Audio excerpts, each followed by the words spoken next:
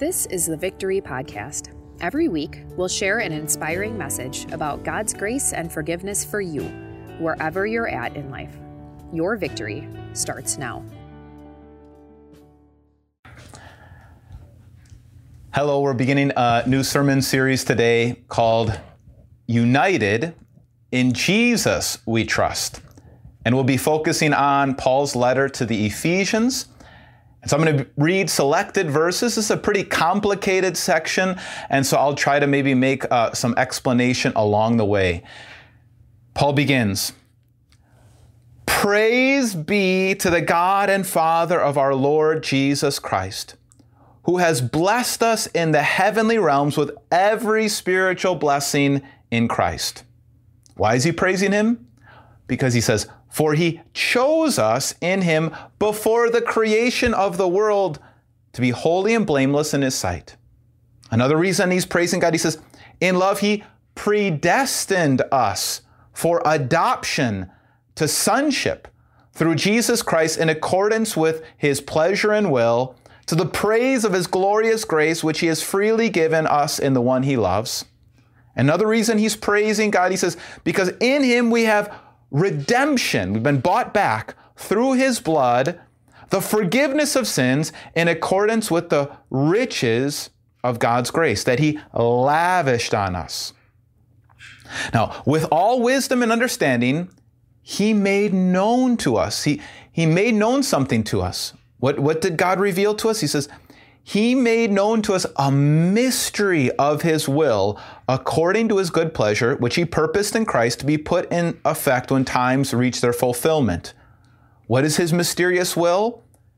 To bring unity to all things in heaven and on earth under Christ. And so Paul responds with prayer. Because God's going to do this, bring unity to all things. He says, "For this reason, ever since I heard about your faith in the Lord Jesus and your love for God's people, I have not stopped giving thanks for you, remembering you in my prayers. I keep asking the God of our Lord Jesus Christ, the glorious Father, that he may give you a spirit of wisdom and revelation so that you may know him better." Paul prays, I pray that the eyes of your heart may be enlightened in order that you may know the hope to which he has called you, the riches of his glorious inheritance in his holy people, and his incomparably great power for us who believe. So he prays that we would see that we have power and a glorious inheritance. That power is the same as the mighty strength that he exerted when he raised Christ from the dead and seated him at the right hand in the heavenly realms, far above all rule and authority, power and dominion, and every name that is invoked, not only in this present age, but also in the one to come. And God placed all things under his feet and appointed him to be the head over everything for the church, which is his body, the fullness of him who fills everything in every way. This is the word of the Lord. Let's pray. Lord God, I pray that you would use this message to reach your people, that we would receive your word and become stronger for it, that we'd have more confidence in your plans, and that everything that would happen today would be done according to your glorious will. In your name we pray, amen. So when you see another political ad on TV, how do you respond? Are you the kind of person that either mutes the TV or changes the channel? Or maybe you're the kind of person that leans in and listens, maybe a little bit angry with a clenched fist. Why do you think the political ads invoke such emotion? Well, that's what they're designed to do. And we know that there's a lot at stake, but so much of the political ads are designed to invoke emotion. They're telling you that if the candidate that you choose doesn't win, you have so much to lose. And they're telling you that if your candidate does win, you have so much to gain. And I don't deny that there's a lot at stake in this election. And it's true that depending on whoever wins this election, your life is going to be different, and mine too. But here's what I want you to know. That that what really matters, when it comes to what really matters, this election doesn't need to make or break you. We're beginning a new sermon series called United in Jesus We Trust. We chose that idea because we do live in the United States of America, but when we say united, we want to focus on our unity in Jesus, that we have something even deeper and stronger than just being part of the same country. We are God's people. And we say, in Jesus we trust, because you might have heard, you hear, in God we trust, but as Christians, we have something much richer and deeper than just being, than just believing in some deity, some general deity. We put our faith in Jesus. In Jesus we trust. And because all of that is true, I want to answer this question today. Why doesn't this election need to make or break you? Why doesn't this election need to make or break you? And to answer that question, we're going to go back to what Paul wrote in Ephesians chapter 1. I'm going to look at selected verses, and I want you to know that Paul was writing this letter from prison. He was writing this letter from prison because he had been imprisoned by a corrupt government. The Roman Empire was persecuting Christians, and so he was imprisoned for his faith. And yet, Paul doesn't begin this letter lamenting the corrupt government and all of the problems going on in the political realm.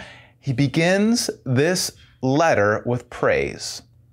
And so he says this, he says, "Praise be to the God and Father of our Lord Jesus Christ, who has blessed us in the heavenly realms with every spiritual blessing in Christ." Paul praises God for the blessings, the many spiritual blessings that he has in Christ, because he knows Rome could stop him from traveling and preaching. Rome could do all sorts of things. Rome could put him in prison, could take all his money, could do all these different things. But there were some things that he had in Christ that even the Roman government couldn't take away from Paul. Politicians today are warning us that if we don't vote for their candidate, we're going to lose something.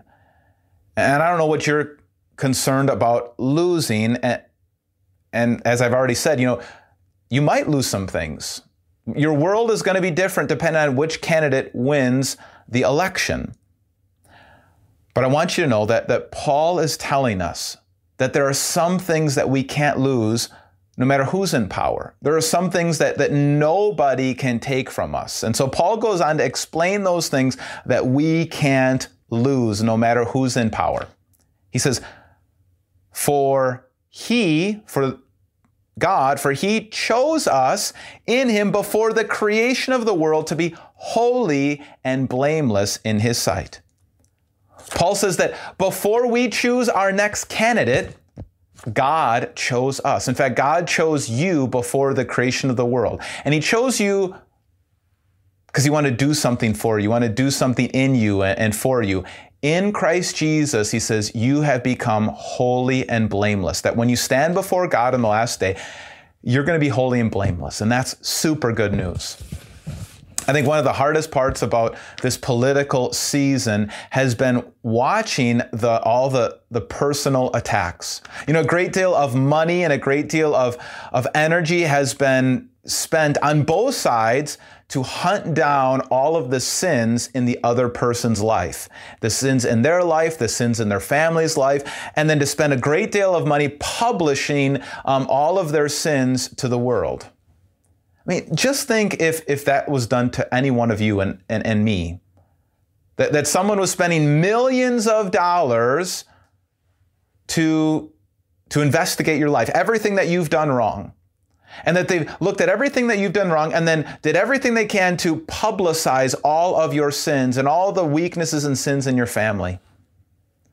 Well, Paul says that the Lord knows all the things that we've done, and yet he still chose you. He still elected you. He chose you to be holy and blameless. When God looks at you because of Jesus, he doesn't see all those things that could be investigated, all those things that could be interrogated, all those things that could be looked at. God sees you're holy and blameless. And so now we want to live a new life repenting of those sins and calling them out and exposing our sinful life so that Jesus can continue to wash us clean and we stand before God holy and blameless.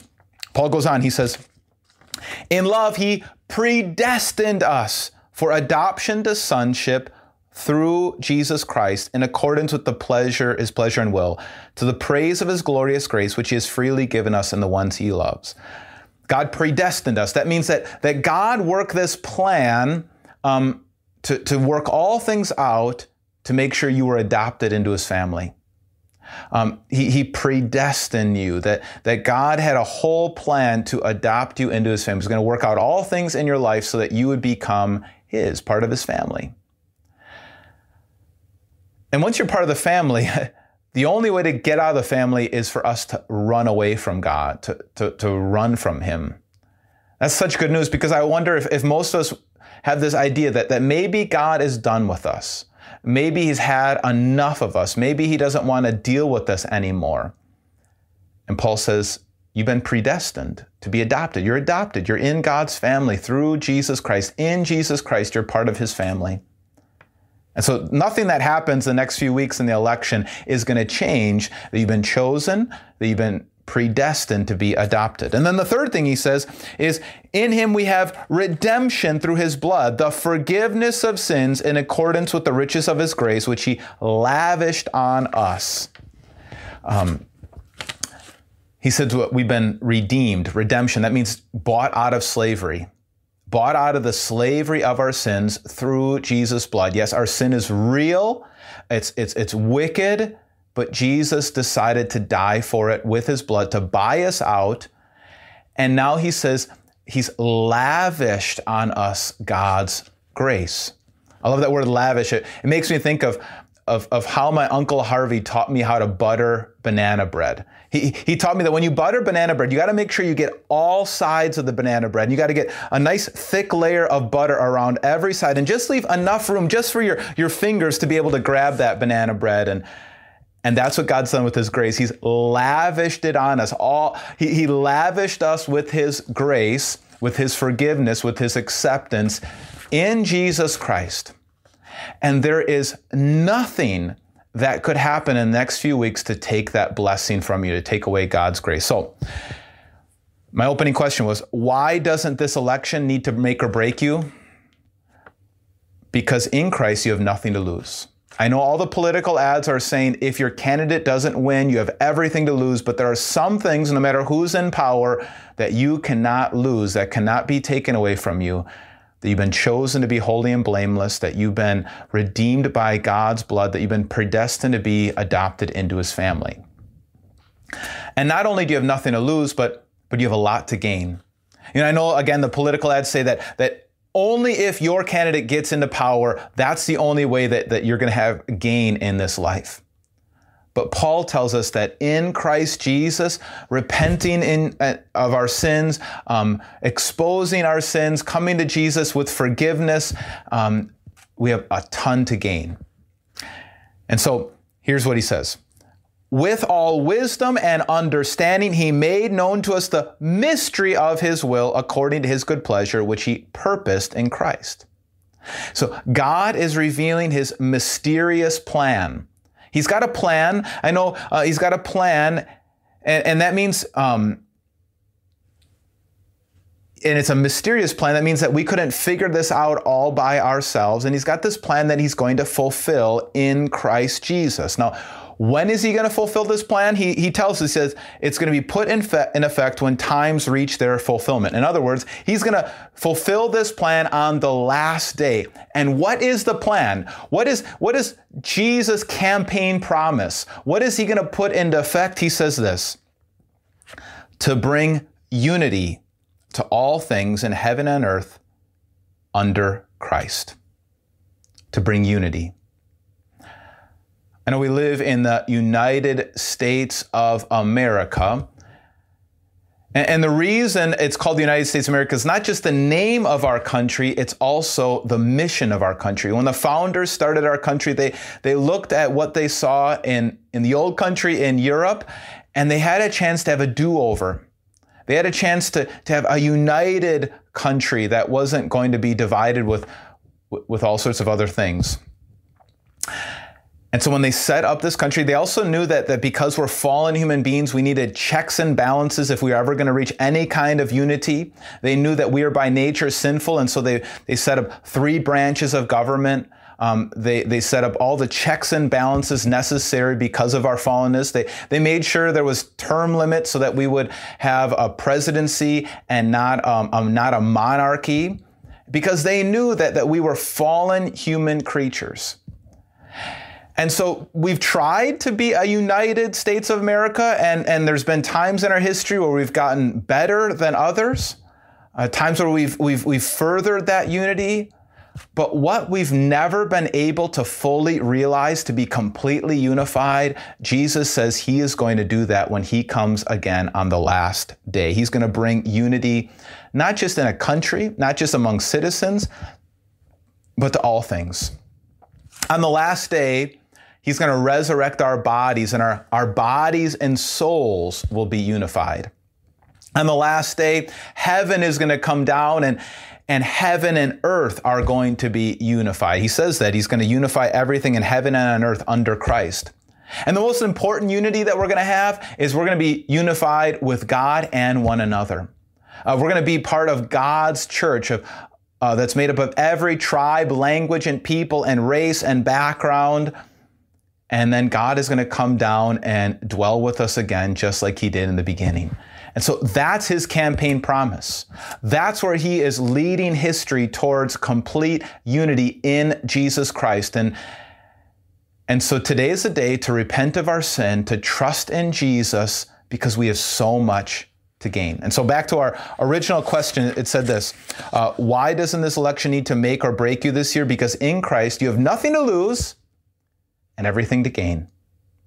Nothing to lose and everything to gain. That he promises that he's moving this world towards complete unity, that on the last day when he comes, he's going to unify all things.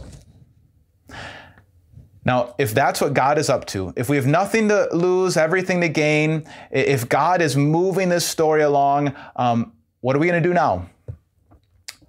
What should we do with our time right now if we have nothing to lose, everything to gain in Christ? Well, Paul says what he's doing is he's praying. Paul says this, he says, "For this reason, ever since I heard about your faith in the Lord Jesus and your love for all God's people, I have not stopped giving thanks for you, remembering you in my prayers. I keep asking that the God of our Lord Jesus Christ, the glorious Father, may give you a spirit of wisdom and revelation so that you may know him better." So Paul says, what I'm doing with the time, because I have nothing to lose, everything to gain, because the things that I have in Jesus, not even Rome can take from me. I'm praying that the eyes of your heart may be opened, that you may know God better.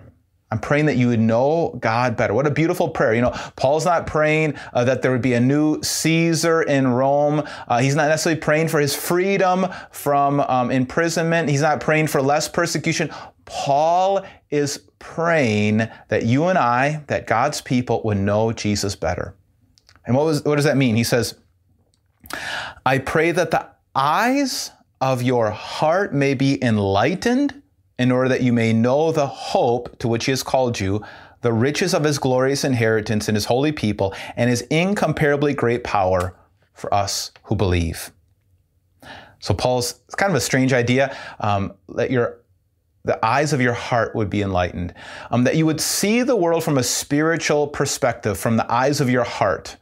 From a spiritual perspective. We know all the things that we can see with our human eyes. We can see all of the division, all of the chaos, all of the turmoil in the election process and politics in our world, all those things that are going on. But Paul says, look at the world by faith. And he prays that we would look at the world by faith so that we would see the hope that we have in Christ, of his return and where he's moving this world, and the power that we have in Jesus. So he prays that our eyes would see the reality, to see past the stuff that you can see by sight, and that we would live by faith. And he goes on to explain the power this hope and this power. He says, that power is the same as the mighty strength that he exerted when he raised Christ from the dead and seated him at the right hand in the heavenly realms, far above all rule and authority, power and dominion, every name that is invoked, not only in this present age, but also in the one to come. So our hope is not in ourselves. Our hope is not in a candidate. Paul says he prays that we would find our hope in the resurrected Jesus and the power that he has. Because not only did Jesus, wasn't he raised from the dead, Paul says that now he has ascended to the right hand of God above all things. He's ascended far above all rule and authority and power and dominion in every name that is invoked. So Paul is saying that he prays that we would see that Jesus is over every president, every kingdom, all things, as he sits at the right hand of the Father. He makes that even clear in this last verse. He says, and God placed all things under his feet and appointed him to be the head over everything for the church, which is his body, the fullness of him who fills everything in every way. Paul prays that we would see that all things are under Christ, under his feet, and he is the leader over everything. That means that no matter who is elected, they will have to answer to the Lord.